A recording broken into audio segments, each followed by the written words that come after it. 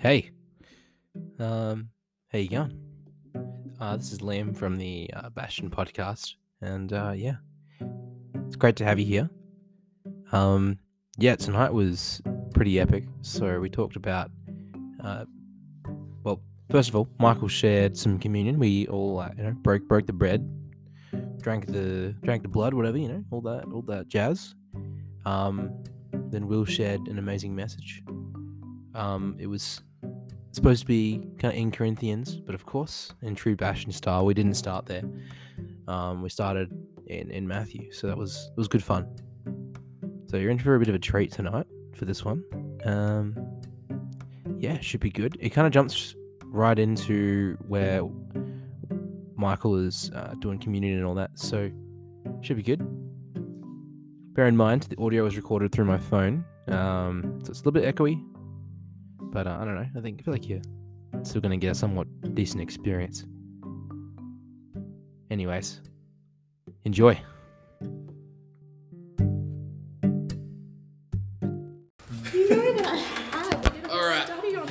Silence in the court. Silence in the court, okay. I'm just going to open with us in prayer, and then we're going to read a bit of Colossians, so if you'd pray with me. About supremacy? Sure. Predestination. Okay. Why does someone always bring up Cheyenne. everything you say is now recorded? Cheyenne. Okay, but you guys saying Cheyenne was longer than me talking originally. Shy, come on. Alright. Okay. Yeah, great God and Heavenly Father, we just thank you so much for just the promises that you have given us, and the fact that not only can we hold onto those promises, Lord, but you hold us always. We just thank you so much that we're gathered here tonight all together, and we are only here together for this reason, because of Jesus, Lord, and we just thank you so much for what he has done and who he is and what that means for us today and for eternity. So we just pray that as we have our communion time tonight and consider the elements of the body and the blood, Lord, that we would just be really fixed on just the true gospel, and that you would just really bless this time of meditation and celebration, Lord, and just help us really have a clear and sober understanding of what Jesus dying on the cross really meant for us. So we just pray that you would just fill this space and sit with us now as we do this, Lord, and just we just thank you for the peace that we can have whilst we do this. We pray this in Jesus' name. Amen. Amen. Yeah, so I wanted to read a little section from the beginning of Colossians, and it's kind of a chapter that I've read lots of times, but one thing that that really stood out to me today was a particular verse. So I'm just going to read from 18 onwards. I'm only going to read from 18 to 23. But basically before this part, it's talking about the supremacy of Christ. In other words, basically it goes into some detail about who Jesus is. And actually, you know what, let's just read from 15 onwards. So we're going to read from 15. And so 15, chapter 1, 15. He is the image of the invisible God, the firstborn of all creation. For by him all things were created, in heaven and on earth, visible and invisible, whether thrones or dominions or rulers or authorities. All things were created through him and for him. And he is before all things, and in him all things hold together. And he is the head of the body, the church. He is the beginning, the firstborn from the dead, that in everything he might be preeminent. For in him all the fullness of God was pleased to dwell, and through him to reconcile to himself all things, whether on earth or in heaven, making peace by the blood of his cross. And you who were once alienated and hostile in mind, doing evil deeds, he has now reconciled in his body of flesh by his death, in order to present you holy and blameless and above reproach before him. If indeed you continue in the faith, stable and steadfast, not shifting from the hope of the gospel that you heard, which has been proclaimed in all creation under heaven, and of which I, Paul, have become a minister. So for me, verse 20 just like really struck me this morning actually. And it was the line where it says, 19 and 20 connected, but it's particularly the idea of Jesus making peace by the blood of his cross. And I was just thinking, like, it made me consider what is peace and like, what does it mean to have peace? Because I feel like a lot of the times we just say like, I want peace and it's so great to have peace. And here, the way that this particular section is framed is it talks afterwards about how the Colossian Christians here were once alienated and hostile in mind. They were doing evil things. They were separated from God and not acting in ways that were holy and pleasing to him. But now they have been reconciled to God. So the relationship has been restored. And notice it says, in his body of the flesh by his death. And now they can be presented holy and blameless before God. So for me, just, and I don't have many thoughts on this, but I think the one kind of thought that I do have is it kind of mentions the blood here of his cross and the body of flesh that he died in, being Jesus. And through this death, this sacrificial death, the perfect atoning death, the only way that we could ever have the chance of relationship with God, we now have peace. That's because we return to that relationship that's the best for us. It's the relationship that we didn't have beforehand, but by Jesus dying, we actually not only are no longer alienated and hostile in mind, or we're no longer evil, but the positive way that it's framed in verse 21 is that it's been done to present us holy and blameless. And I just think, like, always, whenever I kind of consider that, it blows my mind that, you know, if that's a reality and it's particularly eternal reality, and for that to happen, Jesus had to die, it's just a conviction for me to really, really know that that's what Jesus has called me to do and that's how he wants me to live. So, you know, Jesus has kind of, by, you know, dying and taking on our sin and cleansing us of that, we turn away from the things that we were entertaining before, and we get to turn away from that. But we're not just turning away into emptiness, we're turning to God, because there is a relationship on the other side. And the relationship is good and it's perfect and it's healthy because there's no sin that invades it. You know, sin was dealt with on the cross. And I just think it's awesome that we can, you know, have that confidence to approach God and to be in communion with God because of Jesus' grace that's displayed here. So I'm going to pray for the blood first, then after that we can take that. So let's pray. Yeah, we thank you so much, God, for just the blood that was, just the blood that we can recognise as, you know, part of just the sacrifice of your Son on that cross, Lord. And we just thank you that, you know, even though we were completely undeserving,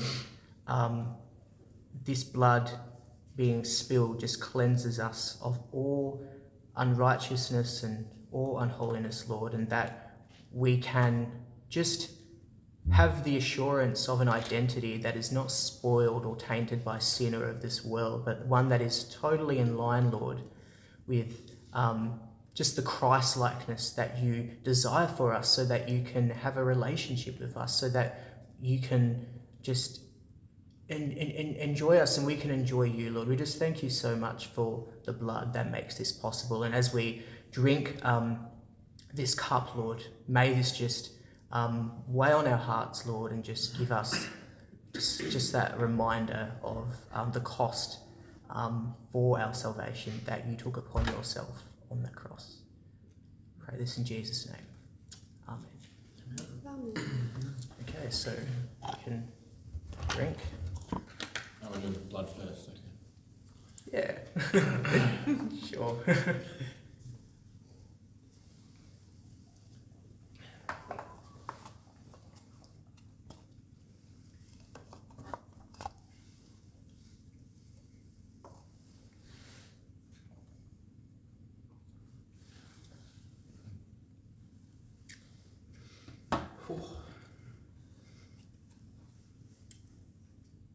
Okay, now let's pray for the body.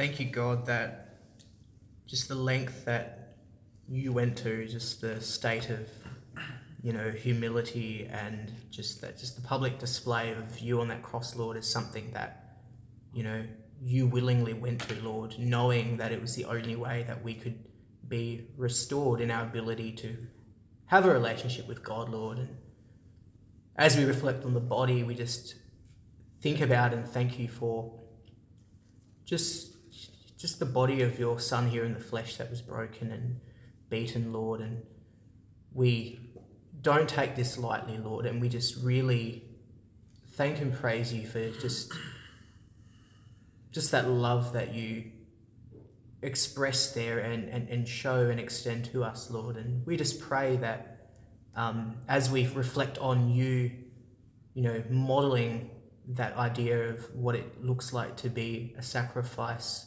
that we too would give up our bodies to you as a living sacrifice and just commit, Lord, and be steadfast in the new life that you have given to us in Jesus. Pray this in Jesus' name. Amen.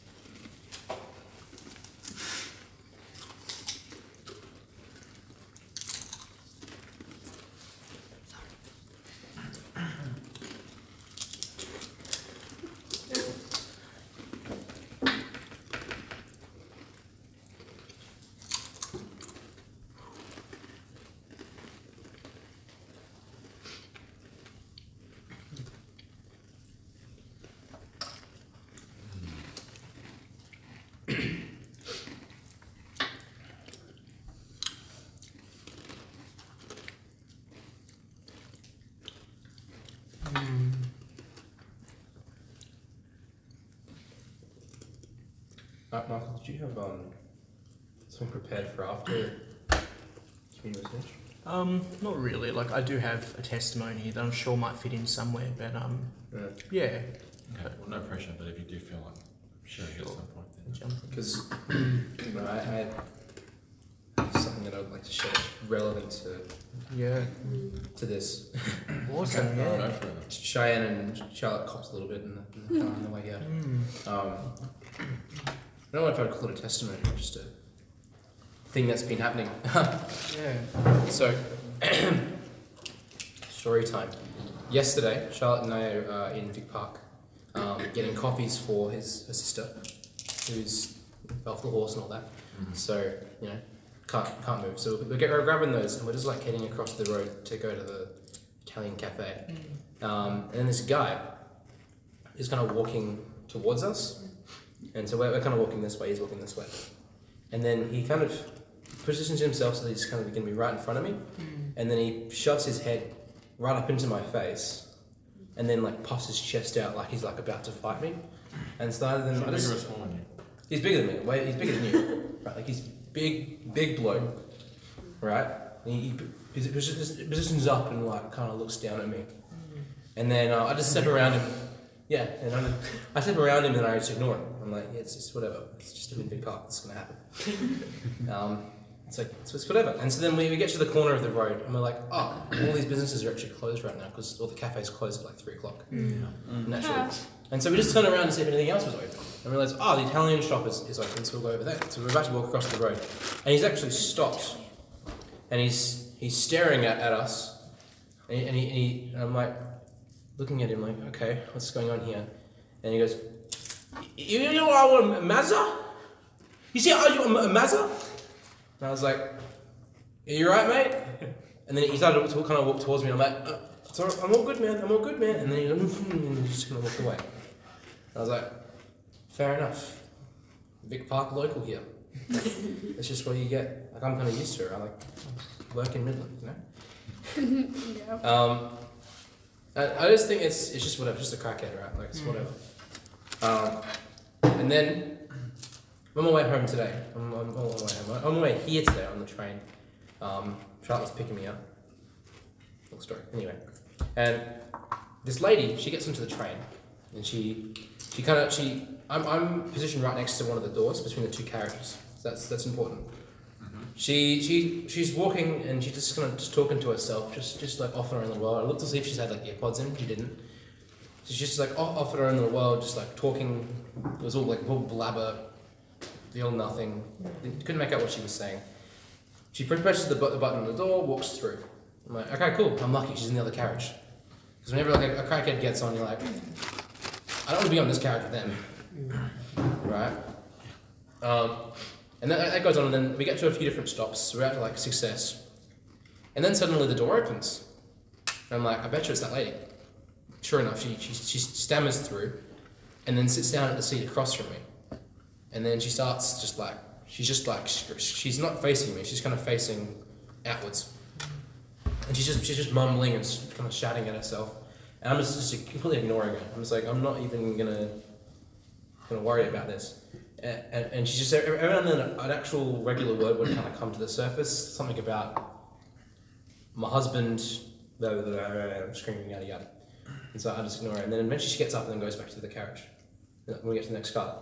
Then eventually we get to a few more stops, it's like Bayswater now. She comes back in and sits in the middle of the carriage. And I'm like, why does this lady keep going back and forth? Like, just pick a seat and stay there, you know? And then all of a sudden we stop. And so she then gets up, and I'm like, oh, this is our stop then. She walks outside, and then walks back in, sits back down. And I'm like, all right, cool. This is really weird. So then she kind of keeps going back and forth, and then we get to my stop. And so I get up, and I see her walk in, and sit down in the exact seat that I was sitting in. And I'm waiting at the door, pressing the button, waiting for the train to stop so that I can get out. And then I finally get to Mount Lily, and I'm getting off the train, and at the exact point that the door opens, she then stood up and then rushed towards the door where I was then leaving. I then looked over my shoulder and I could see that she was following me. And so I'm walking to the seating area because I'm going to sit down and wait for Charlotte. And then I turn around and she's gone. She's like completely vanished. I'm like, where's this lady gone? And then I look on the train and she's sitting on my seat again, screaming outside the window and banging on the window at me. Just like full on screaming as she drives away and watches me the entire time as she goes off into the distance. You know, and then I was just like, wow, 2 crackheads in 2 days.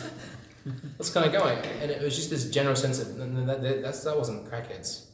That was like proper spiritual warfare, demon possessed people, like that I physically saw. But I was like, in that moment, I realized while we were doing communion, I was like, I couldn't have been more safe. Yeah. It's because of the act of this. Yes. That's why I'm safe, and it's also why she and the other guy wanted to fight me. Right. Why something in them was so irked by my sheer existence.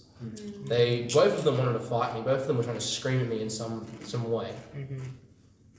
It's like when they wanted to be in close proximity to you. Literally. It's like But the she light. in the darkness. It's like they wanted to, but they were doing it in their own aggressive. Yeah. And the sheer fact that she sat in your own seat. Yeah, she sat in the seat that I was sitting in Wow. after I'd left her. And that's why the Bible says that we don't fight flesh and blood. Yes. Yeah.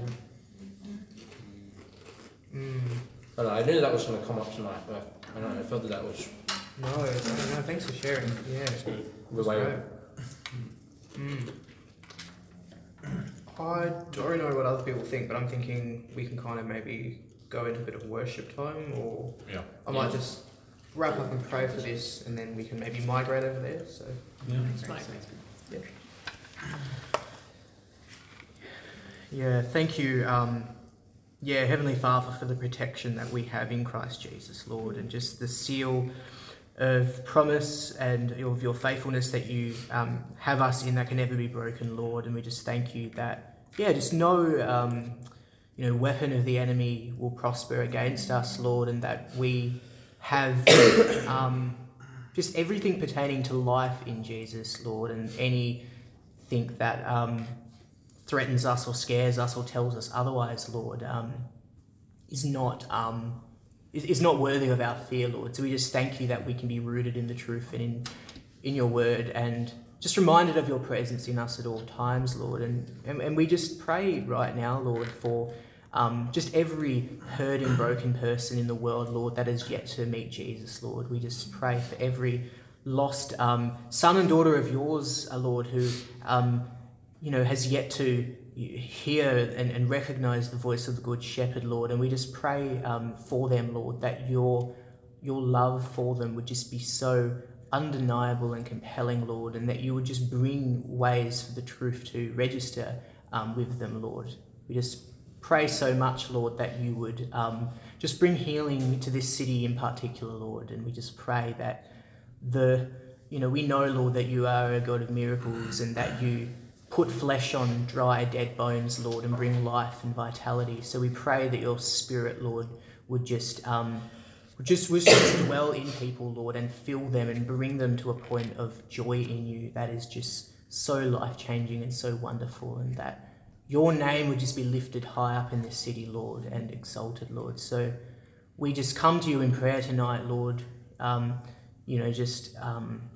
recognising our position, Lord, knowing that you do call us to speak, and the words that we speak are to be your words, Lord. So may we just speak your word out there, Lord, without fear, Lord, knowing that any opposition is not an opposition, Lord, that can have victory over us. So we just commit all of this in prayer, Lord, and we just thank you for each and every one of us here, Lord. I just pray that we would all have the assurance and just the knowledge and the strength in knowing that you are with us, Lord, always, and you will never leave or abandon us, even when we walk through dark valleys, Lord. The light is in us, and we don't then end up walking through valleys at all because the light shines through it. So we thank you just that we have that wonderful, just the wonderful life that we have in Jesus to live. So may we just live, Lord, in light of this. And I just, pray all these things in Jesus' name. Amen. Amen. Ari is here. All right, Holy Spirit, lead us, teach us, guide us. Jesus, take the wheel.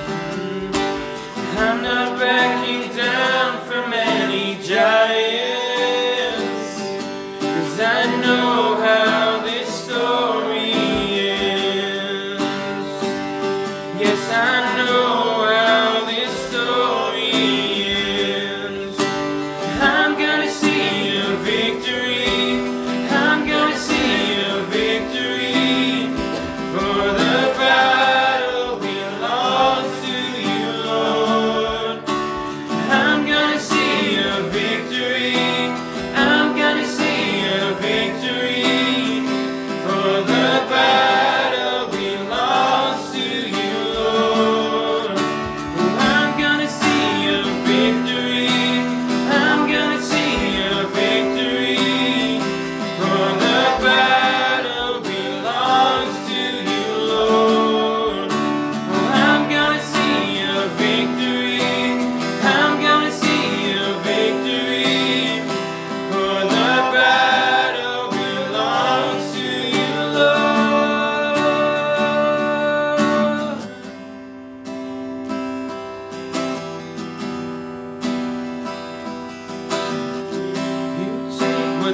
enemy meant for evil, and you turn it for good. You turn it for good. You take what the enemy meant for evil, and you turn it for good. You turn it for good. You take what the enemy meant for evil, and you turn it for good.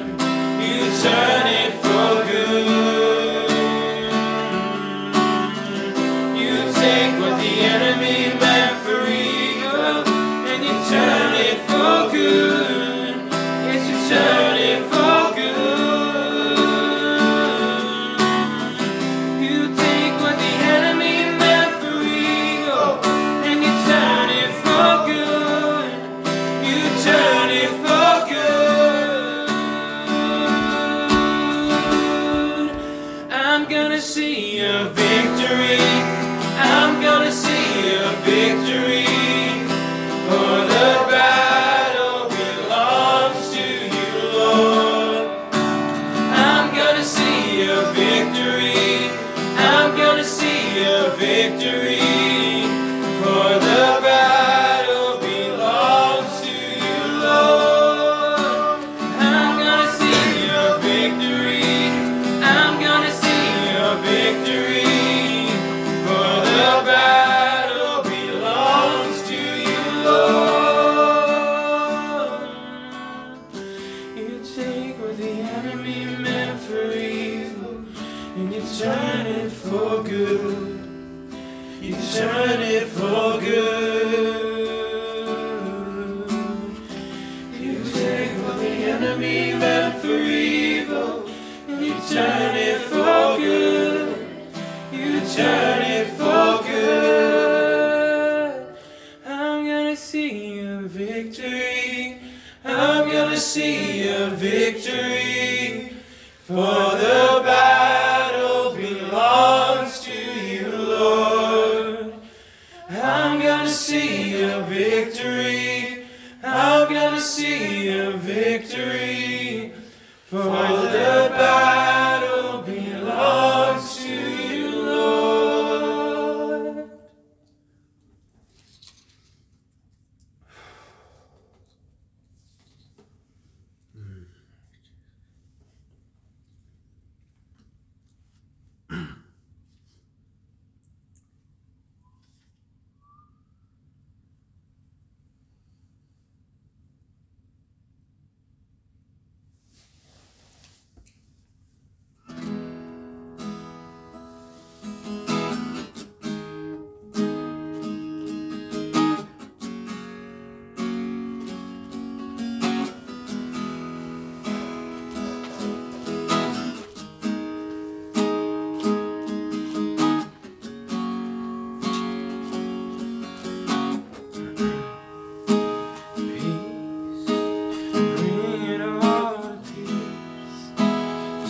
Surrounding me, let it break.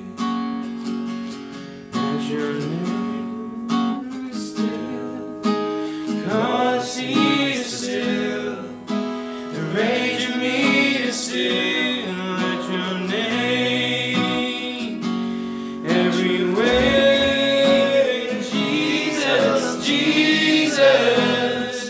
You make the darkness tremble, Jesus, Jesus. You silence fear, Jesus, Jesus. You make the darkness tremble, Jesus, Jesus.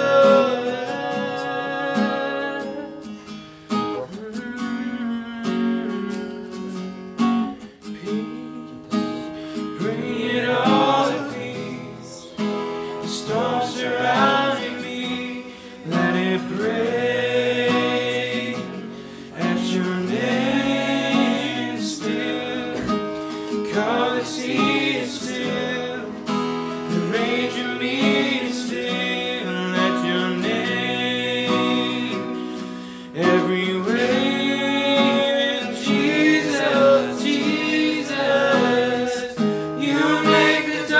darkness tremble. Jesus, Jesus, you silence fear. Jesus, Jesus, you make the darkness tremble. Jesus, Jesus.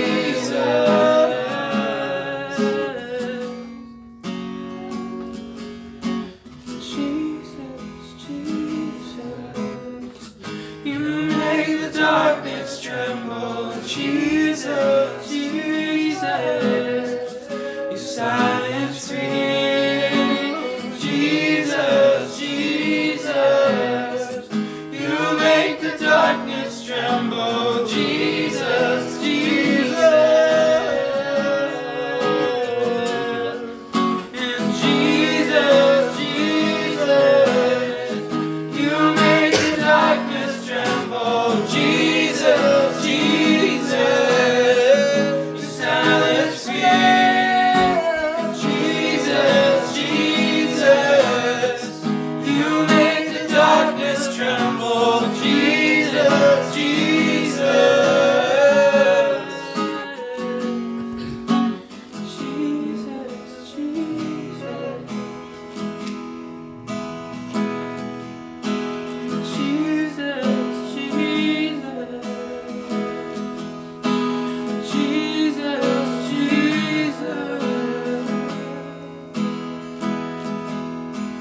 Jesus, Jesus, Jesus, you make the darkness tremble. Jesus, Jesus, you silence fear. Jesus, Jesus, you make the darkness tremble. Jesus, Jesus.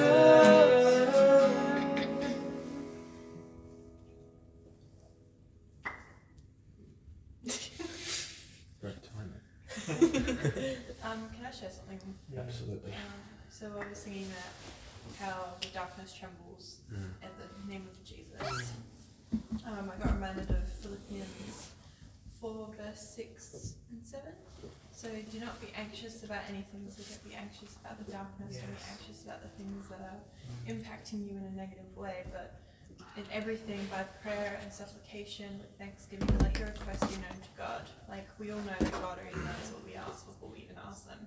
But if we still present them before God, He is faithful that He will, and it says, and the peace of God, which surpasses all understanding, will guard your hearts and your minds in Christ Jesus.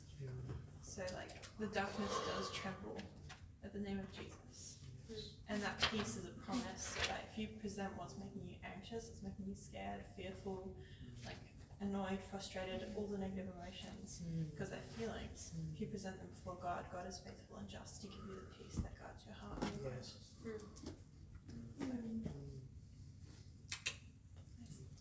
Just like Jesus in the Garden of Gethsemane.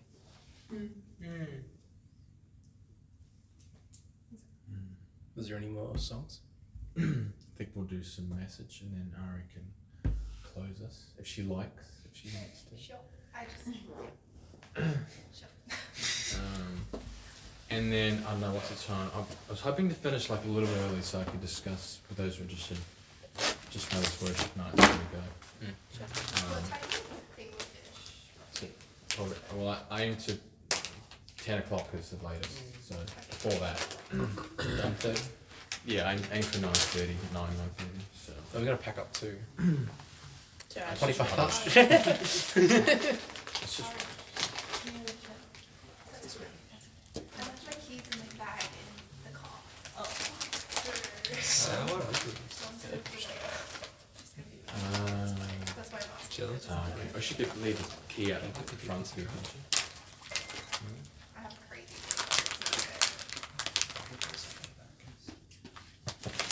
Anyway. Cool. Alright, so today we're in 1 Corinthians 9. However, in true Bastion style, we will not be starting in 1 Corinthians 9. We'll be starting in Matthew 9. Try to get some symmetry there for you. It's the wrong book though.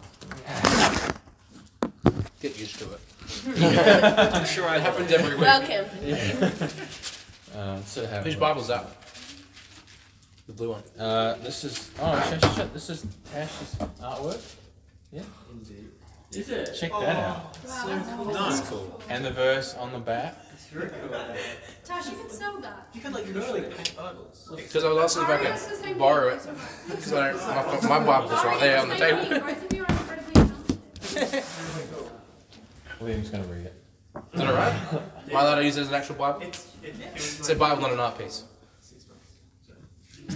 Oh, dear Daddy. Ah, cute.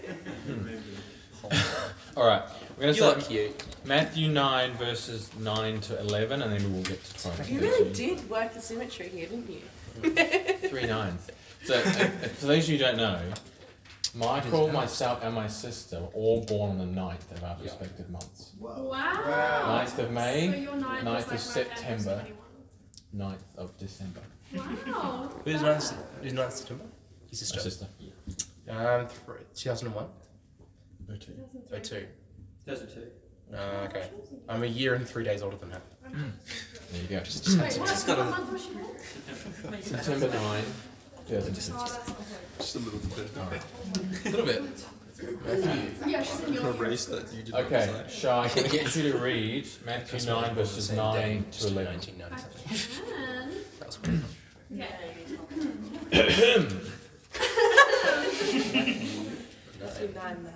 So, Jesus calls Matthew. Yeah. Hi, Matthew. Okay, Matthew 9. Verse Oh, it's Shy reading. has everybody got it? Yeah, Shai's going to read this and then I'll choose somebody else to read the other. to 11. Yes. 9 to 11 and we'll come back to this, but Nice big voice. that's not going to be a problem for her. As Jesus was walking along, he saw a man named Matthew sitting at his tax collector's booth. "Follow me and be my disciple," Jesus said to him. So Matthew got up and followed him. Later, Matthew invited Jesus and his disciples to his house as dinner guests, along with many tax collectors and other disreputable sinners. Sinners. not Yucky. sinners. But when the Pharisees saw this, they asked his disciples, "Why does your teacher eat with such scum?" Okay, that's all we're going to read for now. Okay, just want you to keep this in mind. Okay, Jesus eating with the tax collectors and the sinners. And he just calls Matthew, just come with me. Okay. All right, now we're going to go to 1 Corinthians verses 9, and we're going to go to. I'm going to read 1 Corinthians 9 verses 19 to 23. Who am I going to get to read? Corinthians here. Natasha, can you please read for us? Which one are we talking about here? As we next to each other That's too. why I was. Are we... 1 Flipping a coin, Corinthians? Or 1 Corinthians? 1 Corinthians, Yeah. chapter 9, verses 19 is where we are. Okay, I'm relearning how to analog Bible. How do I search it? Yeah, there's a search bar, That right? helps. We could just swap. I said We could. Figure out how to replay no, that. No, it's okay. It's competitive. It's easy to figure out how to use it. I got it. I know you do for those lollies and you just pass them to mine. Is this the for it is written in the law of I'm pretty Moses? sure you and sometimes Is that how it starts? No, I do. Nothing about the law of Moses? It's a verses 19. Verse 19. Verse 19. 9 verse 19. I was the wrong page. I'm a busy lady. For though I am free for all men. for all men. I have myself. Okay. What a fine podcast. I don't hate you. Maybe you can send me You have to forgive me, I zoned out. What verse you're going from? 19. 19. Gotta give me some grace, okay? This is back to showing you where it is. Oh, those are so good. They're like banana flavored. Oh, okay. Michael always has the strangest snack. I love it, they're great. No, I trust in you every single time. I mean, if they're good, then it's fine. I think like This one, eh? What are they? That is the only Yeah, mate. lolly You know, I've ever had where I Crack into it, eh? Are we all snacked up? Yummy, Refuel. yummy. yeah. No. Let's get into the feel of the Sorry. Thank you. Let's read the Bible. That's the new guy penalty. See guys, this food will only make us hungry again. Yeah, it was good. Usually I have breathe myself. Good cat. Nice. Not so much. Disappointment. That was not out of love. Alright. Unruly children. Alright. It was like, how hard can I throw this tree? 1 Corinthians 9:19. Alright, Natasha. I've been ready for a long time. Whoa, this is like. Although I am free from all men, I have made myself a servant to all, that I might win them all. And to the Jews I became as a Jew, that I might win Jews. For those who are under the law, as under the law, that I might win those who are under the law. To those who are without the law, as without the law, not being without the law toward God, but under the law towards Christ, that I might win those who are without law. To the weak I became as weak, that I might win the weak. I have become all things to all men, that I might by all means save some. Now this I do for the gospel's sake, that I may be partaker of it with you. Awesome. Okay. Praise the Lord. So this sort of jumped out to me a couple of nights ago, just when, actually it was the same day that it was when when Andy was asking if somebody had something to share. I was like, oh, bam, I have to share this. So why I linked this to Matthew 9, it's also Mark 2, Luke, just pretty much the call when Jesus calls Matthew, is Jesus calls Matthew, who's a sinner, he's a tax collector, scum of the Jewish culture. And then he just starts dining with all the rest of his tax collector buddies, and it's I'm trying to think of an equivalent today. It'd be like Politician.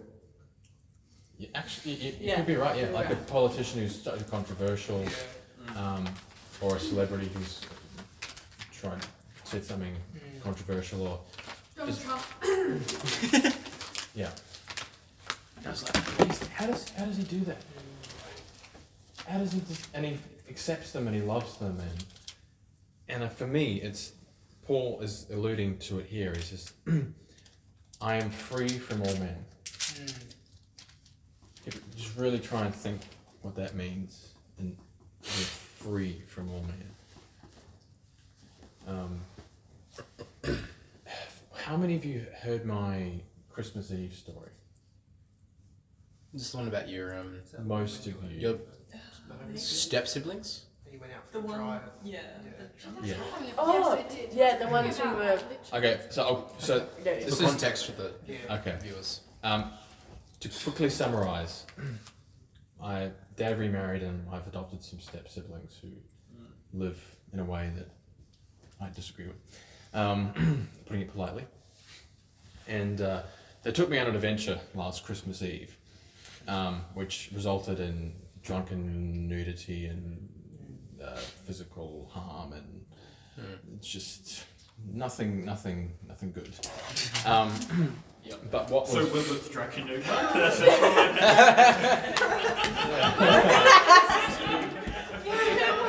See, it was just me.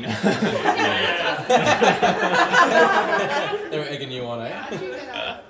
Yeah, how did you just like get out of that story? I was the instigator. No. The point of me sharing this is, whilst I was in and amongst this, I felt this unbelievable sense of freedom, as if I was free from. I just looked at them and I was like, I have nothing but compassion for you. Even though what you're doing I completely disagree with, I'm not angry, I'm not offended, it was just compassion and love, and it was like, what the heck? This is so, it was just crazy. I was like, where the heck is this coming from? It's all Holy Spirit, and it was, and so because I was in that, because I had that freedom that Christ gave me, I was able to just be a friend to someone else who was finding it uncomfortable, and he wasn't feeling free. He was feeling very much trapped and weighed down by the situation he was in. And it was so for this, my stepbrother-in-law he became a Jew so that I might win the Jews. And it's this thing that I have become all things to all men. But we can only do that if we have that freedom and authority that Jesus has. He knows exactly who he is. He knows who his Father is 100%. That doesn't matter who he is with or who he spends time with or who he calls. He knows exactly who he is, and he is going to admit nothing but the Father's love. And he can accept, and if we can manage to find ourselves in this, we can accept people for where they're at and not be offended by them, not want to change them, as in we don't want to, the first thing we want to do is love them and then disciple them, witness to them. Our first reaction isn't, oh, you're sinning, you got to change that right now, you're a dirtbag, or Jesus never did that, because he was just, literally love was just pouring out of him, because he knows who his Father is. And to the weak I became weak so that I might win weak. It's just like lowering yourself, that no matter where somebody is, if it is the tax collectors, Donald Trump is probably a really good example. Even if they're way up there in their power and influence, but morally they're bankrupt, or whether somebody is morally wealthy but physically and socially, it really just doesn't matter. I become all things to all men, and it's just, I know, it would just really hit me like a ton of bricks that this is just an amazing thing. We are so free in Christ that we actually become a slave to everybody. Like, we give ourselves, but it's not us. Like, it's just this outpouring of love and spirit and what was it? I was talking unconditional as well is probably the word I really want to emphasize. Is particularly in today's culture where it's very consumeristic. I give you something, if you give me something back of equivalent value, and that's not how Jesus operates. He's like, I'm going to give and give and give and give.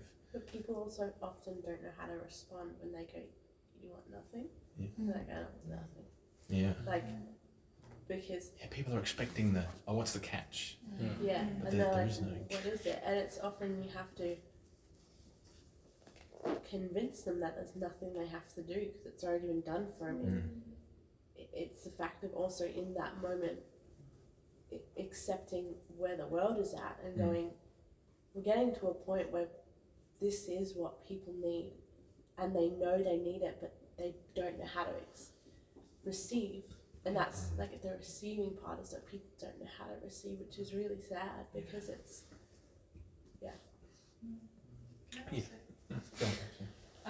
Was reading kind of 22 and 23 stood out to me. To the weak I became weak that I might win the weak. I have become all things to all people, by that all means I should save some. He doesn't say I'll save all of them. No. He says I'll save some. It's interesting, But isn't he it? gives his all. He becomes all things to all people. He gives us 100% his all to save some. It's kind of, he doesn't expect that he'll save all. He just chucks everything in. He trusts God that he might save some. And do it all for the sake of the gospel. It's true, he uses the share word. with them in its blessings. He wants the best for the person he's sharing it with. He wants them to also experience the blessing that he's experienced. And I think, it's all coming back to identity, and like your identity being secured in Christ. And that hope. Yeah. To think that Christ would still have died on the cross if you were the only human being. Yeah. There's just one righteous person. Get everything. Yeah, just the one all throughout the Bible, just that one righteous person. Leave 99, and then we go back to Matthew 9, and we finish that.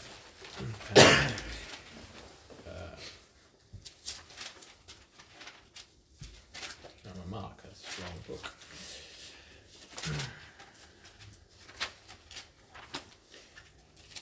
Yeah, so Shai, if you could read 12 and 13 of 9:9 Matthew.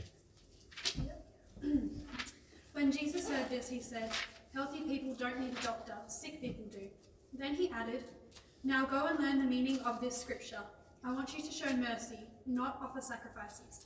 For I have come to call not those who think they are righteous, but those who know they are sinners." Mm. And so it's just, yeah. That's who Jesus came for. As those people, but like you said, some of them don't know how to receive it. They think they're too far gone. I know. Yeah, I've met people who think I just worthless. I don't know. Yeah, can I jump in? Mm. I was reading, so I was in John 5 this week, and it's the Jesus healed. Jesus heals the sick man at the pool of Bethesda, and what really struck out to me was the response of the man to Jesus. Yeah. Because he's been trying, he was there for 38 years, being an invalid, and there was this kind of myth that if you went where the water was being stirred, you would be. But you had to be the first one there. Right, he had to be the first one, so he kept missing out. So this whole time for healing and deliverance from this, he was putting his hope in false ideas of all that. And when Jesus actually comes up to him, he says, "Do you want to be healed?"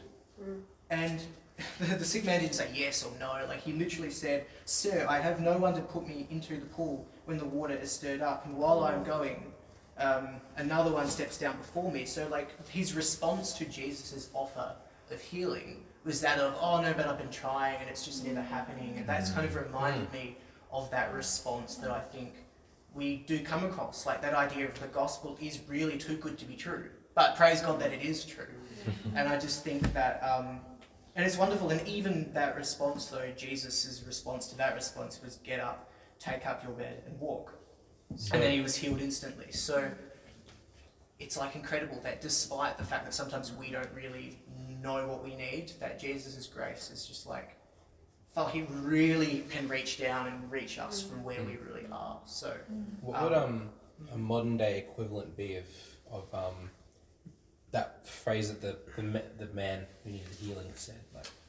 About the I need someone to stir up the water for me before I can go in. What would be a modern day kind of context to that? I was thinking of satisfaction, if Jesus is the thing that completely satisfies, it could be things like people kind of thinking, "Oh, I don't need Jesus, I've got no room for that, it sounds great and all, but I'm happy with the way things are." Or even if they're not happy, they're seeking it in other things like people. People become huge idols. We think that people can give us everything, but only Jesus can give us everything. But yeah. I was thinking more I've heard people save up money for surgery, go for surgery and it hasn't worked, and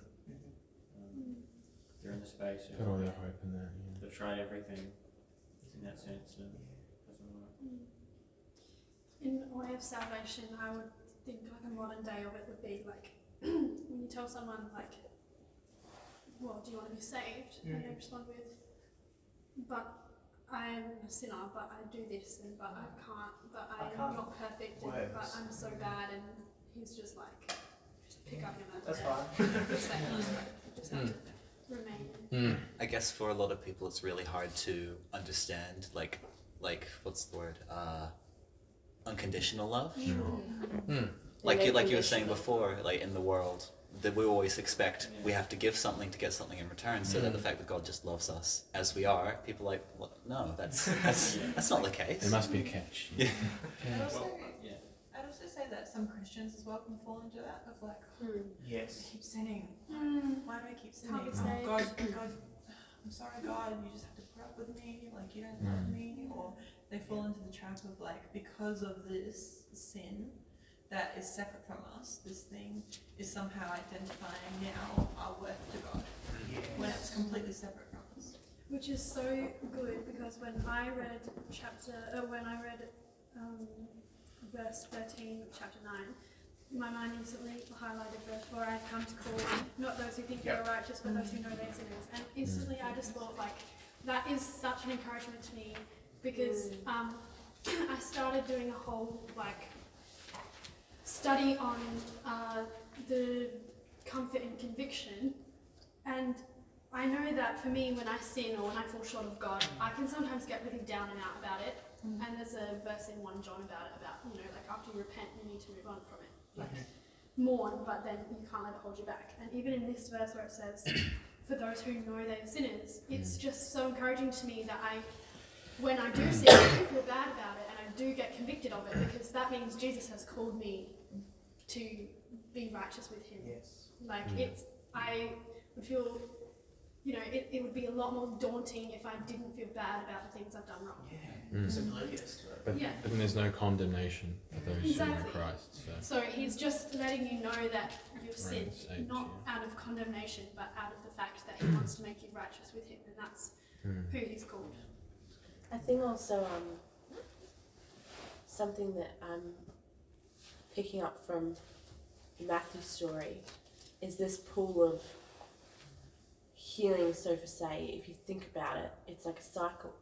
It happens, gotta get it, goes around, it happens, gotta go. Every day. Every day it happens. And if you think about it, I feel like some people, and I've been there in the past also, we get stuck in this thinking and perspective of, oh man, I'm in a cycle again, I'm in a sin cycle, this is going to happen, and then I'm just going to do this, so what's the point? And it's that cycle, that going around, I've done it again, going around, done it again, going around, That's exactly what the Israelites did in the desert.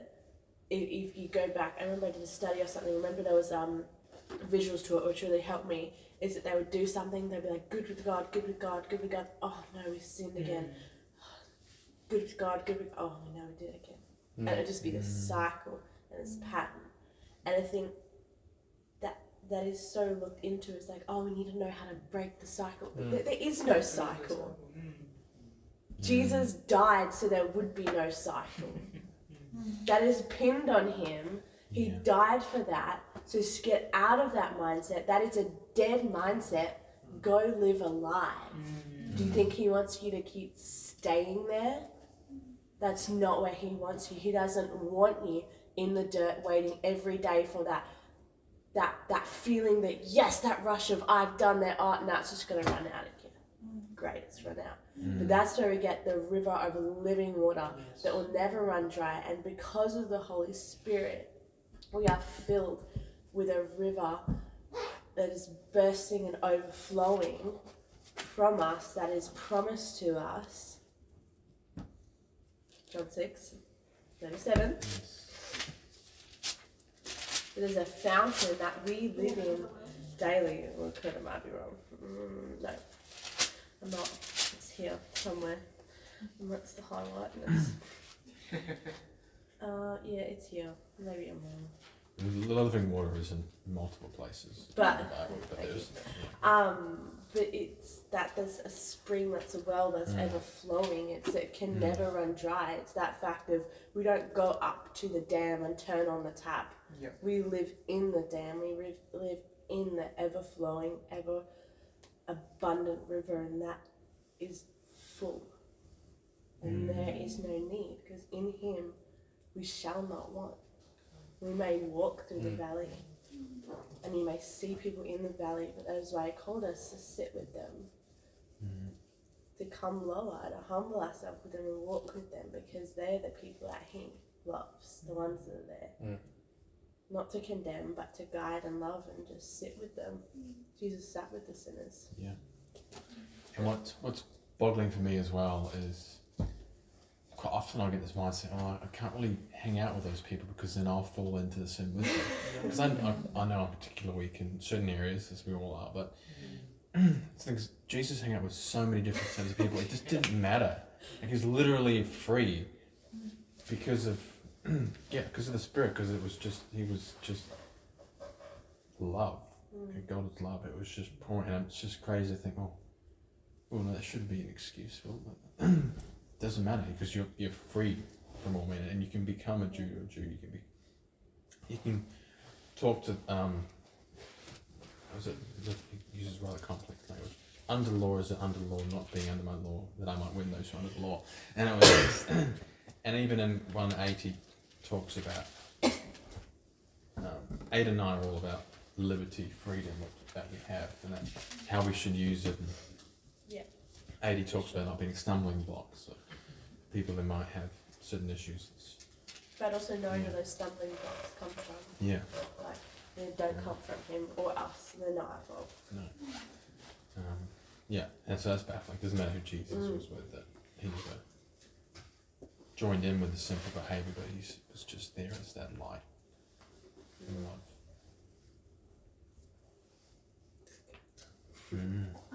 I would go, so with the 1 Corinthians and the Matthew. I've got John 5 in my head. The Matthew verse. So I've been struggling a bit at uni just with some culture that's been going on. Yeah. And it's just getting like worse and worse, and like today especially, like I just had a really bad day. But like even as I was reading this, like God has put on my heart for a while now about, you know, pursuing knowledge on, like godly knowledge on how to love your enemies. And so reading this, I was just like, it can be very confronting because I know that Paul isn't necessarily talking about his enemies in this verse, and Jesus isn't necessarily talking about the ones who pinned him on the cross in the other verse either, but the fact is that he still he had dinner with the tax collectors, but he also had dinner with Judas the day that he knew that Judas was going to betray him. And like when I first read it, I was like, yeah, that's how I have to treat, when I was talking about love, it's like that is how I have to treat, those people who hurt me. And then a little voice in your head goes, yeah, but he's not talking about enemies, and those people really hurt you. And I was like, so? Like, Judas hurt Jesus the most. And Jesus still did this with him. He sat and had dinner with him. And not only that, gave him his bread and wine, his body and blood. Yeah, he partook in communion. Yeah, like, he did do this stuff with his enemies too. So we're not called to condemn or react to them either. We're actually called to sit with them in their sin. One of my favourite proverbs, like essentially rendering good to your enemies. Yeah, that's my mum's favourite. Coals of burning shame on their heads. My mum quotes that to me every day. She told me that today. My mum is like my therapist, so I went home and I was like, Mum, it's happened, and she's like, you know what? Like, just because. Okay, I'm gonna get real vulnerable and honest. To be honest, I did retaliate in like something that happened today in a way that I later just felt really convicted about, and I was like, oh Lord, I shouldn't have done that. I'm very sorry. Please forgive me. Please like change their hearts as well. Don't let that like affect how they see you. I told my mum about it, and I was like, I shouldn't have done that. And she was like, that's okay. Like you'll learn. She's like, tomorrow you'll go and you'll see them, and you'll be really kind. Them and it'll be like hot coals on their head. And it actually worked too because, to be honest, what I call retaliating, like I told my friend about it, who was actually like, that was not retaliating. If that was me, they would have had a lot worse than that. But anyway, I got an apology from one of them. I didn't even say that. Yeah, it's true. It does work. What was that, the verse? It's a proverb. A kind word is like honey, hot coals on your enemy's head. Is it a psalm or It's a proverb. That's Someone one. quotes it sometimes. Yeah, he does. Hey look, there's another comfort and conviction. Oh, that verse was Proverbs 7, 25. John 7:38. John 7. It was 38. close. It was 38. Proverbs 32. But like, What? There's in that verse, who, 22. Sorry. what? You will heap burning coals of shame on their. Oh, so if your enemies are hungry, give them food to eat. If they are thirsty, give them water to drink. You will heap burning coals of shame on their heads, and the Lord will reward you. So what are we calling the enemy in this regard? Like, what's that referring to? So Just anyone you hate. I Anybody who persecutes you. Anyone you hate, dislikes you. Well, so there are, of course, there is the enemy, our enemy, but I don't necessarily think we're called to give kind words and give him water and stuff. But there are like bodily enemies too, like people who set out to hurt you, that can be planted by the devil for sure. I know David had like a million of them. Every second psalm is about his enemies. But Lord, my enemies encircle me. He always rejoices though as well. Yeah, that's true. Well, not always. So you say Later. you're not sure about the actual enemy, but would you like love the opportunity to pour burning coals Oh, yeah. on Satan's head? Oh yeah. But it's kind of impossible to literally give him a drink. I'm pretty sure Andy found some way of linking the burning coals to Jesus. I was thinking of As in like you're pouring Jesus on top. Refining fire. I was thinking of fire refining. Yeah. So That's also in 1 Corinthians actually. So that's kind of tied into mine. I was thinking about my co-worker that I was telling you guys about at that time. Yeah. Thomas, and how, it can be difficult, right? Because as relating as well to what we were talking about with your step siblings, being so worldly, and just coming in and loving on them, and how it freaks him out to a point where he quite obviously just doesn't like me very much. Like he really doesn't, and it's got nothing to do with because of his life choices. It's just purely got to do with just because I'm loving on him without, it's as Finley put it, that unconditional love, right? I'm giving it to him. Even when he's pissed off at me for existing, and I come in like, hey man, how you going today? You good? You sure you're good? If I asked you if you were good, would you tell me if you're actually good? No, and I say stuff like that, and he's like, what? He's so confused, I guess sometimes it's also a shame seeing that, through everything you're able to be a good person, and they're like, well, I'm not like that. That makes me feel uncomfortable. I don't like that. Which also, to warn you, like you already experienced, in a lot of, especially people who don't have Jesus, instead of it being like a, praise God, a lot of the time that happens and they think, I want to be like that, why can't, what's wrong with me? I want to turn to Jesus. But before that happens, a lot of the time it just turns into bitterness and resentment that is towards you, and that's when the spiritual battle comes into play. And you just have to remember that everything he says and retaliates to you is not to you, it's about the spirit that's in you that's convicting him. And he's feeling convicted, and he doesn't know, because he doesn't have Jesus to turn to yet, he can't. With us, we feel convicted, we pray. With them, they feel convicted and they have to, what's the word when you project? Yeah, they have to project that conviction onto someone else. This is your fault why I'm feeling this bad. You're so judgmental, you're so rude, there's something wrong with me. So, yeah. It's like I realised because I just flipped a random page, but it's good. So when it talks about how, because I'm in 2 Corinthians 5, 18 and 19, says, all this is from God, who through Christ reconciled us to himself and gave us the ministry of reconciliation. That is, in Christ God was reconciling the world to himself, not counting the trespasses against them, and entrusting to us the message of reconciliation. It's all kind of underlying the reconciliation between people. Is like Christ gave us this message of reconciliation. So when Liam goes into work, he's trying to reconcile because God first reconciled himself to you and to you to him.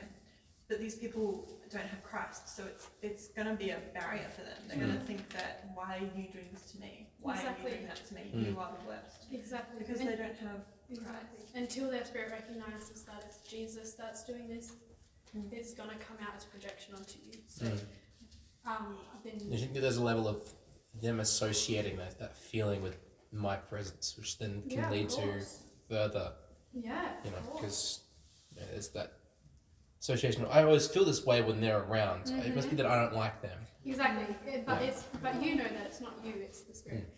But that's why, just keep in mind, when you're still pursuing him. But make sure, every day you take up your cross. Every day you're putting on your full armor of God. Read that every single day, because that's what will protect you from it. Literally, I remember there was the one day that I didn't, and then Thomas came to work, and then went off at me, and then the next day I had to have a mental health day.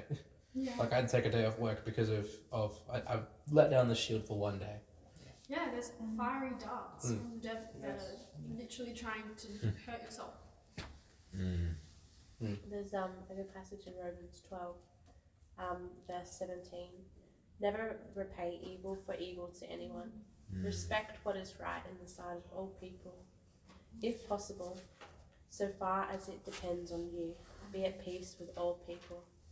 Never take your own revenge, beloved, but leave room for the wrath of God. For it is written, vengeance is mine, I will repay, says the Lord. But if your enemy is hungry, feed him, and if he is thirsty, give him a drink. For in doing so, you will heap burning coals on his head.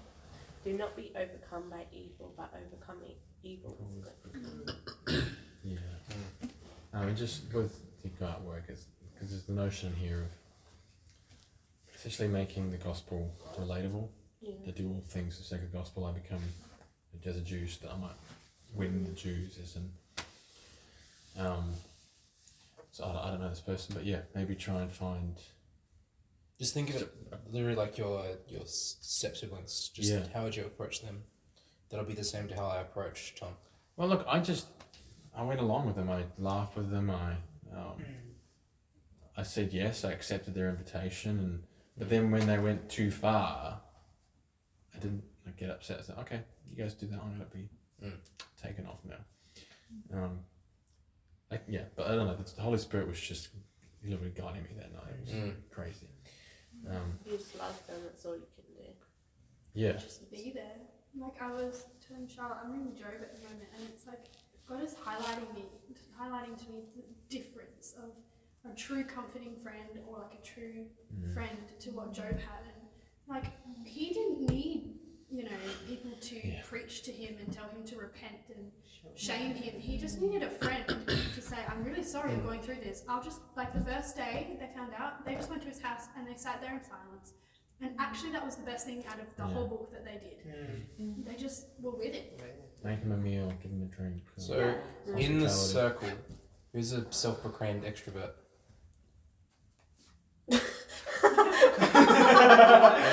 If your hand is raised, what are the 3 steps to relating to anybody? It's a big one. 3 steps to 3 steps. Are there Well, 3 since you have steps? 3 hours. 3 Teach you a Telstra? Oh, I mean, if it's meant 3 hours, that's a bit different. Literally, there's 3 ways. 3 different ways that you. 3 different ways that you can. 3 different ways. You can relate to 3 somebody. different ways. Okay. Oh, I mean, like. Or it could be steps. My first was like listening, ask questions. Yeah, Like be that's interested in someone. Yeah. Like be curious about them. Like at Stay Youth Games, I was with Ev, and I had like someone, like there's people that you meet once or twice and you say, oh hello, nice to meet you. You have a small conversation, maybe once or twice, so you try and think of something to make conversation about. So I would always say, so what are you playing tomorrow? And they would say, oh, I'm playing this and this. And then I'll just remember it. And then next time I saw them tomorrow night, I walked past them and I said, I made sure to like call them out and said, hey, such and such, how was such and such that you played? And Evelyn was like, you're so bold, you're so cool. I'm like, she was just walking past. Like, she was just walking past. Yeah. People just walk past. You just remember, like, oh, you said, or next time you see them, say, oh, how's your dog? Like, literally the most random thing. Someone talks about their dog all the time and say, how's your dog got? Like, then they'll pull out photos of their dog and then all of a sudden they're talking about their dog for like 20 minutes. And like be the one to like extend the invitation in a way. Like you make their first interaction. Yeah. You initiate. This whole conversation reminds me of their podcast. I can't remember the person's name. You'll remember when I say this. How to have the best year of your life. Yeah. John Maxwell. Thank you, John Maxwell. I used to hold it up now. Is that you think about how to accept people. I'm just going to say it. I may butcher it, but it's fine. You value people. You go out of your way to act on that thought of valuing people. You follow up on valuing people. Yeah. So one thing John Maxwell did is he used to, before an interaction, he'd go and intentionally try and write down questions that he thinks would come up with like really engaging conversation with the person who's going into the room with. Yeah. That's smart. Yeah. See, introverts are usually quite against small talk, right? And so it's like that's a good way of migrating a conversation into an introverted. I mean, like style. I'm an extrovert, but small talk's boring. Yeah. The whole purpose how's of the it. weather today? I mean, the whole purpose of small talk is to get to the good stuff. Yeah. Yeah. If you remember That's personal foreplay. things about this person, so if you've been in this room and they've mentioned maybe that they like a band, right? Just say, oh hey, like I heard you talk about this band. I've never heard them before. Are they good? Easily though, if they've mentioned it before, they'll talk to you about it because it's something they're interested in. You know, like just try and listen and remember things about them, and like, and it'll just show. Look, I'm not gonna lie. Sometimes you come across as weird. I've definitely like introverts think I'm weird. Like at first they're like, why is this girl like? You're weird, man. Why is she so friendly? But then everyone on campus. But like, well, not everyone. But the Big point contact is, book. the point is, those people that I've made like shallow connections with at first that had thought maybe I'm weird because I remembered that they have a support cat, and I asked how their cat was, and they were like kind of weirded out, but also touched that I remembered. When they're really going through something and they think, I need someone who's actually going to listen, they think of you. Like, oh, she always listens, she always remembers, and like, and you don't have to give them advice, you just have to listen. Just be like, oh, okay, like, I'm really sorry you're going through that. Or like, ask some questions. Questions are great, because if someone's in a rant, just be like, oh, why do you think that, you know? So this is number 3. Just off the page, straight to the comments. I'm keeping track of what number we're up People to. Are we getting generally, marked on especially this? non-Christians, love to talk about themselves. So if you've Everyone got, likes it. Just getting talking about themselves. yeah, just ask them questions about themselves, and eventually, you know, get used to them probably forgetting to ask what about you. So Okay. So what was number 1 again? initiate. Yep. Initiate. Listen. Ask questions. Ask questions. Yeah, just Initiate, ask questions. like Initiate, listen. Listen, ask questions. Yeah, like Dave's hack's big thing was to be interesting, be interested. Yeah. Yeah. Because this is all stemming from how can I get to a point where Tom feels safe around me, and do it in a way that's not gaming him as a person. Yeah. I don't want to be trying to pull it out. and you don't want to be fake, guy. That's Have like a favourite Exactly. like sweet or something. Yeah, bring him. Have a bag. Yeah, that's what I was So because I heard someone trained the red frog star. No, well, I just red frog, but I heard someone trained somebody else to like them by learning what their favourite sweet was and always giving them one when they're around them. And then they ended up, and then you end up seeing that person and you go, oh, I really like that person. I encourage this. I've associated you with the sweet. I am currently the guy in class who brings pods. Every class. And now you like him, right? Because we need to have a good crew together next semester. That's great. Perfect. No, that's exactly Right? no. And every time I buy it, That's so true. And I'm like, I had so much money. You're like, so many bags of pods. So can someone type the 3 things into the chat for me? My phone's. I don't know if that's three different things. Danny, can I get you to type it up for me? Dan White? If it makes you feel any Is better, it I made a initiate, friend, so be I went interested, Monday ask night questions? to Or then No, initiate, listen. listen. Monday night Listen. to Initiate, listen, ask questions. to the WA Day Festival, and so Eskimo Joe and Magic Dragon, not Eskimo, Spurs and Tokyo were playing. Done. Very different. Where did we go next? These extroverts are teaching us things. Both great. We're learning. Spurs and Tokyo playing, and it's like. I'm sorry, I'm going to open this one too. Oh, this does not break. It doesn't break this way. Just make jokes. Like something would happen. And Yours? make jokes and laugh, and then Oh, yeah, you're that's good. friends, and when hopefully we get to talk to him about the Bible because I've read That's some step 4. Facebook Tell me posts, about your Lord and Savior and Jesus he's Christ. but he doesn't believe the truth about It's like Have you thought about Christianity? now that we've talked about you, let me tell you about something. but that would never happen. Just like literally just turn and make a joke. Just be like, oh haha, that was funny.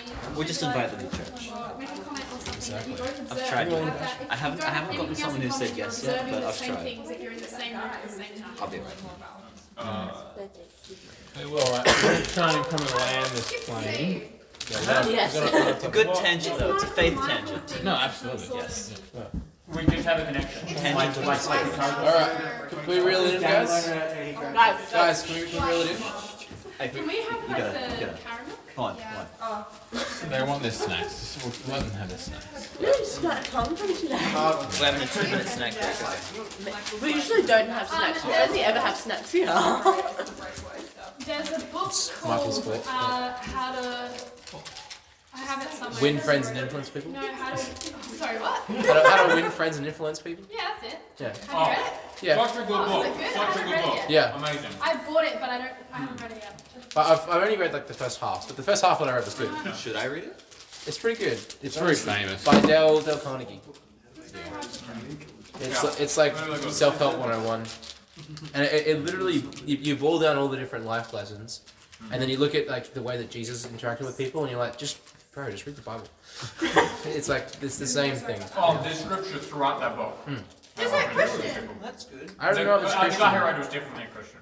Yeah, it's that same quote from John Maxwell where he's just like, look, give me any leadership 101 and I'll tell you where it is in the Bible. And it's like, that's literally Dale Carnegie's. And he says all the time, an old Jewish proverb. Yeah. Or like an old Jewish Alright, saying. Bill? Anyway. Which is just scripture. No, I actually wanted to bring it to attention just one last point, and Danny should have alluded to it. I was wondering how I was going to get there, but thank you. And sort of how to win friends and influence people. So this whole point, like Paul is preaching, like it's the gospel, all things for the gospel of Christ, and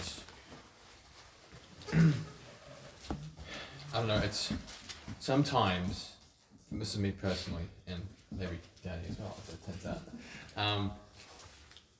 This idea of becoming a Jew, or being able to relate to people on all levels, but not for the gospel's sake, but for your own sake. And it's something that I was quite convicted of. Whoa, man, that's really hit me, because I look at my uni career now that it's almost over, pretty much over. Analyze how I went about it, and I was very good at becoming the sort of. I was very strategic about who I was friends with, who I was nice to, who I wasn't nice to, and this verse really convicted me. Like I made sure to get my tutors on board with me, because they actually have all the power with me to pass or to green light projects. I'm not doing these things.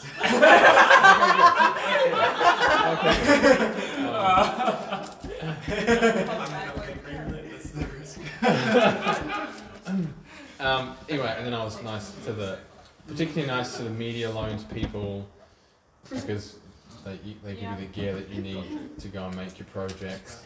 I was always very nice to the people I knew who were good at things, so that I'd have a good team, and who I knew that weren't going to challenge my authority. That's why you're nice to me at uni. You're not in my class. Oh, just in your class. Just in my classmates, yes. Okay. Anyway, so I wasn't doing all things to all men. I was doing all things to the very specific people. Ones that would benefit you. So why?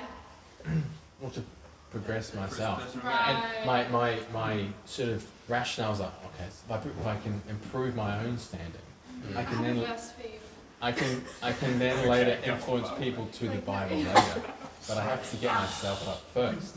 And it's like, and again, to the weak I became weak, and I was like, what? That's doesn't make sense to me. Not become weak. That's like The whole section that Paul talks about how full focus of the cross. Yeah.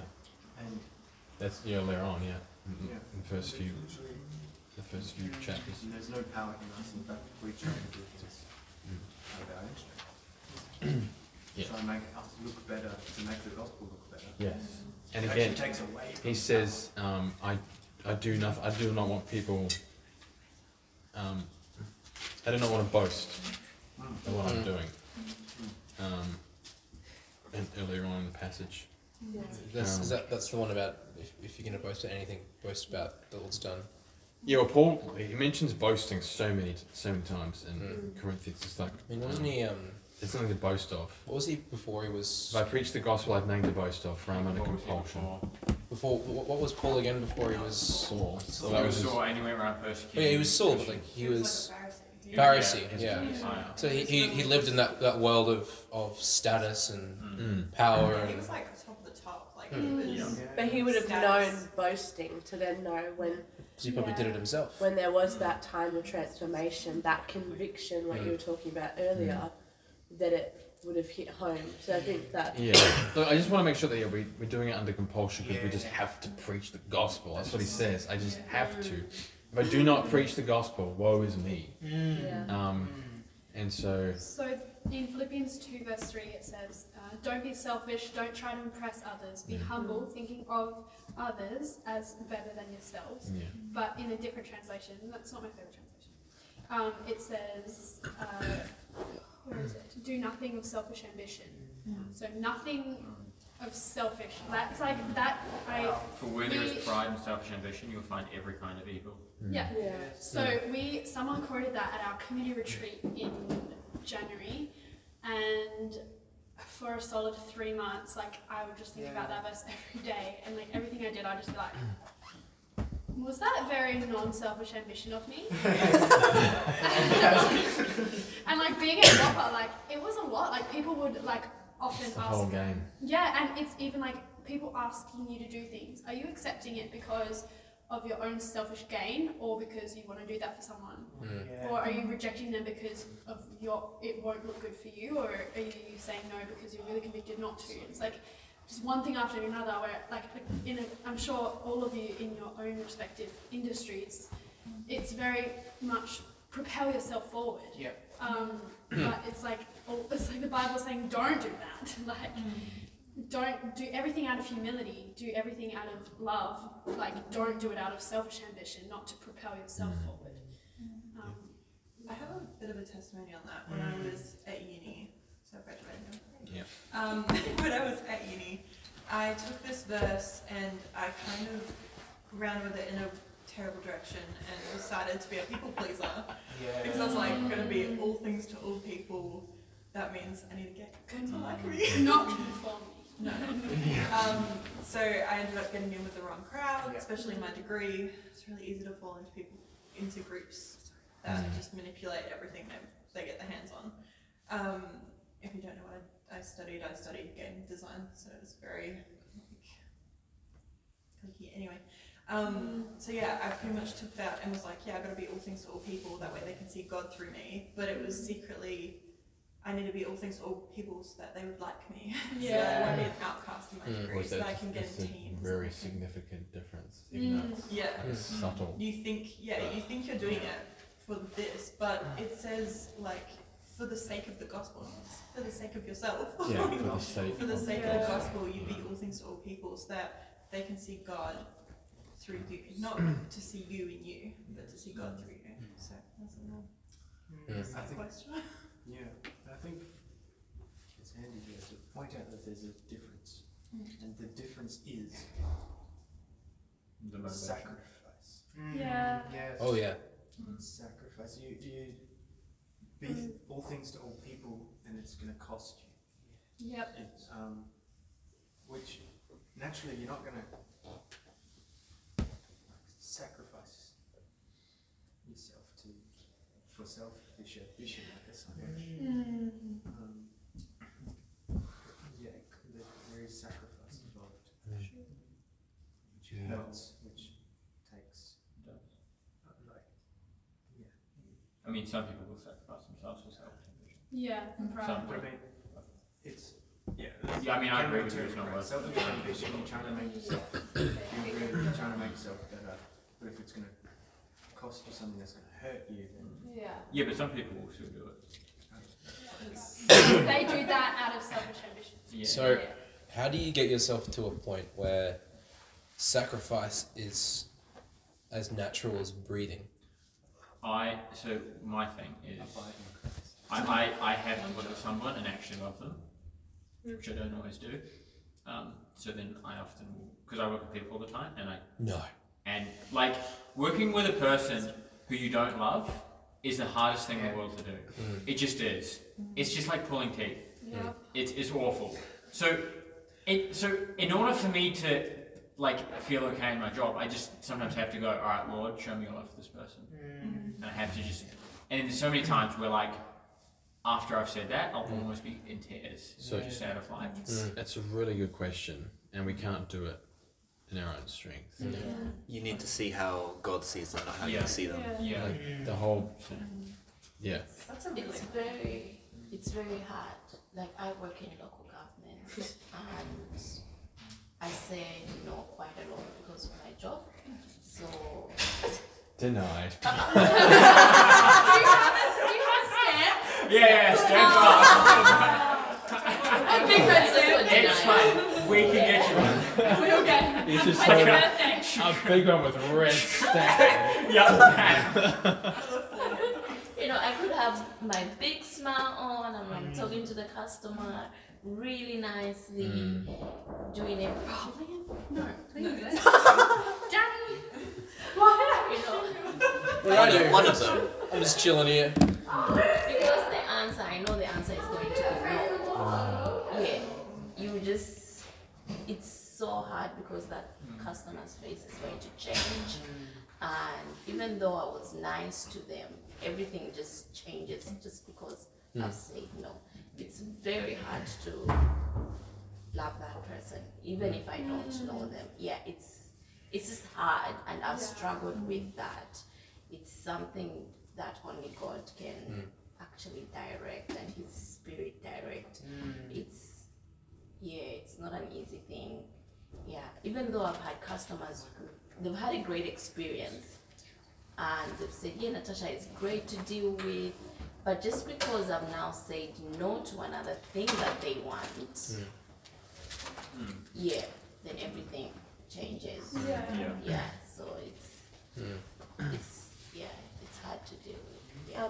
It's also an act of like surrender on your part, because it's so difficult to look someone in the eye who has extremely hurt you at times and say, I love you. But it's the act of letting go and letting God in that moment, because if it's like, you're still holding on to something, you're not going to be able to love that person because you're still thinking about what they have done to you in the past. But it's the act of going, Lord, you died for them on the cross just as much as you died for me on the cross. Help me look at that person and see the love that you have for me. Help me look at them and go, you love them just as much as you love me. Yeah. That's a really hard thing to do, but that's something that, like, the Lord will teach you and show you how to do, because He loves you and He loves them also. Yeah, for we were first loved, so we must. Was that one John? Love again. Oh, John's all We about love because He first loved us. Yeah, and Yeah. God is love, and we must forgive because we were forgiven. And it's wonderful. again, I just. Can I share a testimony on that actually? Just came Yes, to mind. please. So it's a bit personal, but I trust you all. So good trust.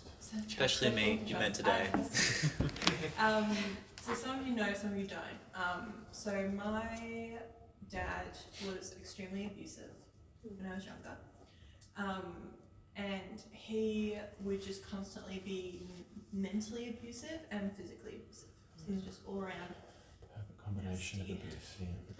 Yeah, anger issues. But then, so my parents got divorced. And this was kind of where I was like, I'm a Christian, but I was doing like everything that's not a Christian.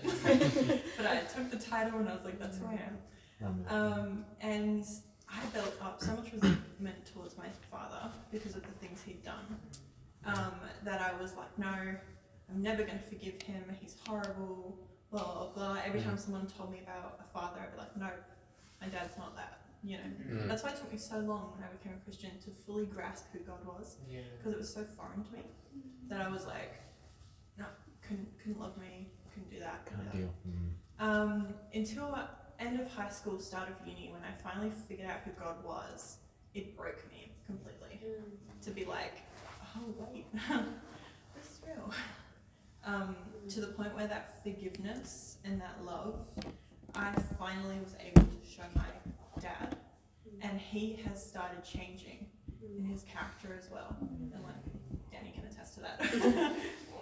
He's actually started to become more open to when we talk about like God stuff, and I'm like, oh, I'm doing youth and I'm doing this. He's like, oh, that's cool. And I got to a point about 2 years ago where I actually asked him, can I pray for you?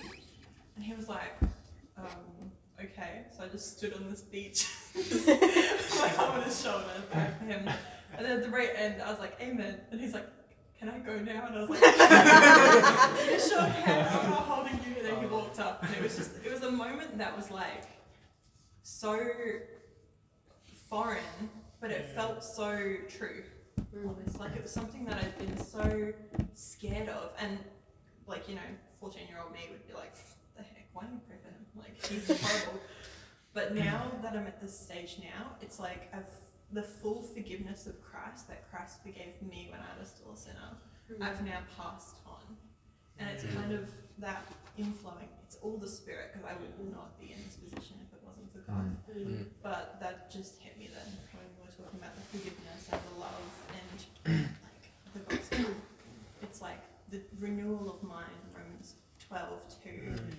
Don't be conformed to the pattern of this world, but be transformed by the renewal of mind. It's that when you become a Christian, it changes the way you perceive people. So I see my dad not as the man who was abusive, anger, full of rage, but as God's lost son, as God's prodigal son, like someone who's just so completely lost. So. And God's working his life through you, so. Yeah, sounds great. Yeah. How recently was that when you prayed for him? It was about a year, 2 years ago. Okay. So now he's traveling at the moment. He's like, he took his retirement fund early. He just bought a caravan and just went. But he's changed. Like his whole demeanor and his whole way of interacting with people is suddenly like, oh, I did this. I talked to this person. I was able to like help them with this thing. I'm like, you're helping people. You're angry. So yeah, it's been So from my perspective, it was very emotional knowing the backstory.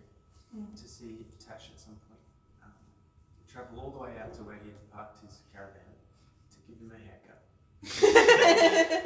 Just standing there, Small things. giving him the haircut. That's That's loving them, yeah. forgiveness to the point where you can now serve someone in life. Yeah. Yes. So it's just amazing. That's what Jesus does to us. A great way to wrap this up. Thank you for that, Tash. Yeah, so just the whole, so the sort of log line for this message was, we have freedom so great that wherever we go, no matter who we're with, we can do all things for the gospel. So yeah, we'll pray now, and then we can, for those who have to go, they can go. For those who are interested, I do want to talk about briefly the worship night, which we're going to try and do very well in a month. Yeah, who's going to close in prayer? Ari.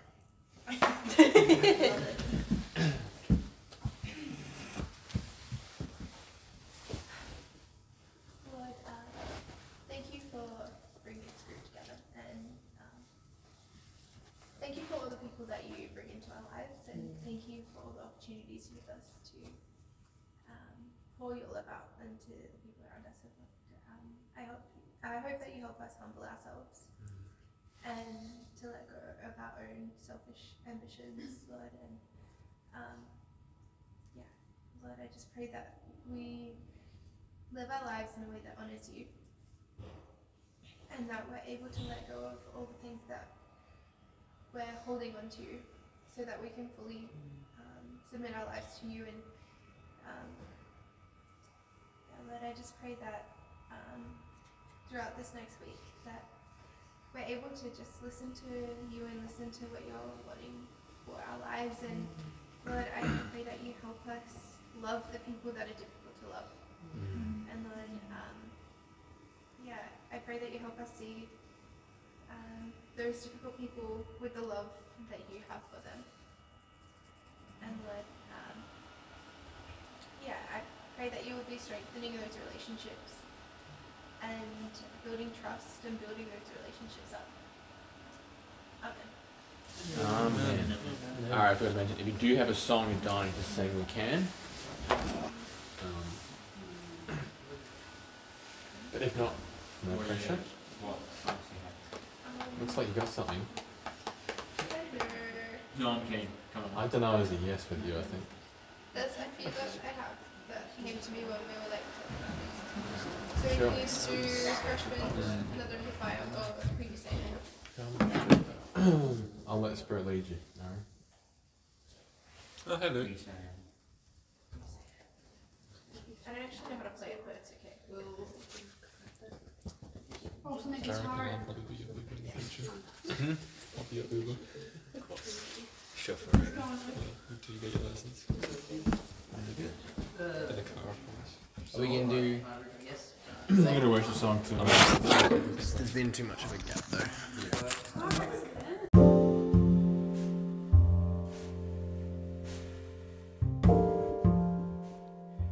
Yeah. Oh, sorry. My throat just like had something in my throat, you know. Yeah. I think I really enjoyed that chat. I really got a lot out of Michael and Cheyenne's extroverted, you know, their feedback that they had about how to relate to people. I think that really stood out to me that night. Was really good. Sorry, at one point, you know, everyone kind of started talking all at once. It was a bit chaotic. But hey, that's just what happens when it's just recording the live environment. Anyways, guys, I hope you got a lot out tonight. I'm sure that I did, and everyone else did. So, yeah. Have a great rest of your day.